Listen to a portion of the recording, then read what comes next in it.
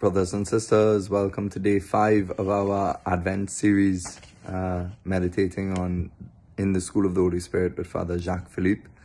And so just to take up from yesterday, we spoke about Saint Therese and Saint John of the Cross, about how it's very important in this life of holiness to have poverty of spirit, to be completely dependent on God, and to learn how to maybe step out the way and allow God to make us into saints, to allow God to make us holy, because that's the role of the Holy Spirit.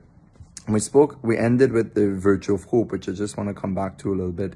St. John of the Cross says that it's a firm hope that knows how to triumph with God.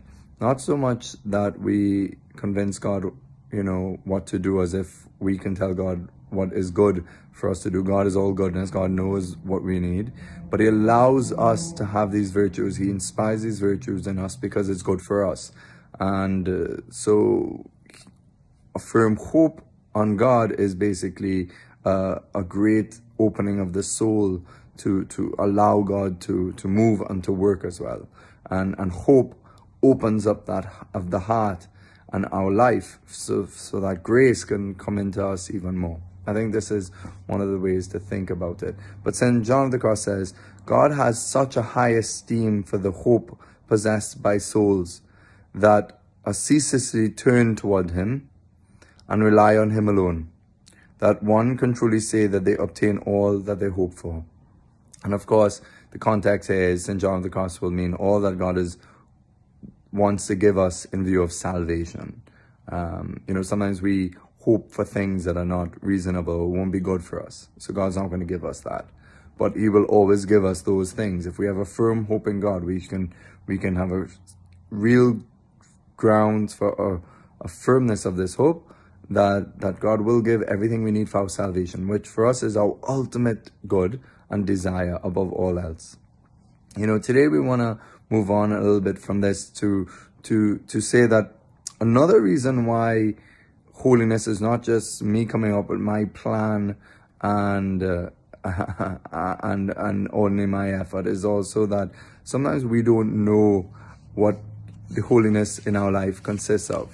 We can plan all we want, but God knows the exact path that will make us holy and make us unique.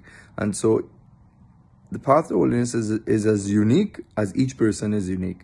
Everybody is different. Yes, we might walk a general path. So for example, me in a religious order, in a Dominican spirituality, we have general rules and principles that lay out a beautiful path to holiness confirmed by many Dominican saints. But each of those Dominican saints and each Dominican would live out that life in a very unique way.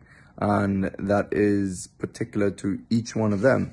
And so no individual knows what exactly his own holiness consists of, but God reveals this to them in degrees as life goes on, you could say, that we discover God's own plan and mind for us.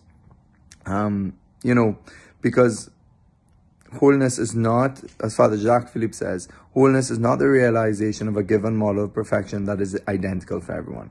It is the emergence of an absolutely unique reality that God alone knows and that He alone brings to fruition.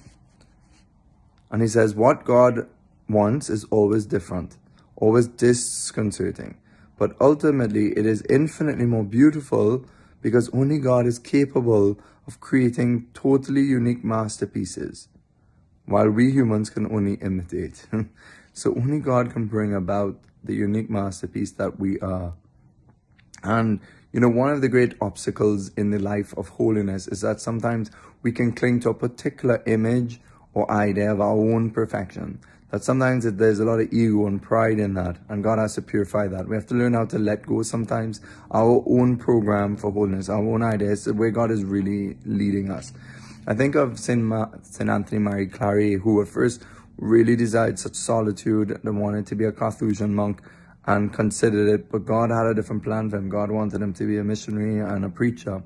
Think of St. Paul, who was led into the Arabian desert and caught up into the highest heavens. Maybe St. Paul was tempted to be a hermit for the rest of his life, but that wasn't God's plan. God sent him back, There's some people who want to be preachers, and God calls them to solitude and silence. And so at first one has to really surrender to the path to holiness that one is calling us to. And so it's, when we speak about holiness and this path to holiness, it's important for us to come to find the unique things that God has in store for us. And this is where the faithfulness to the inspirations of the Holy Spirit are very important.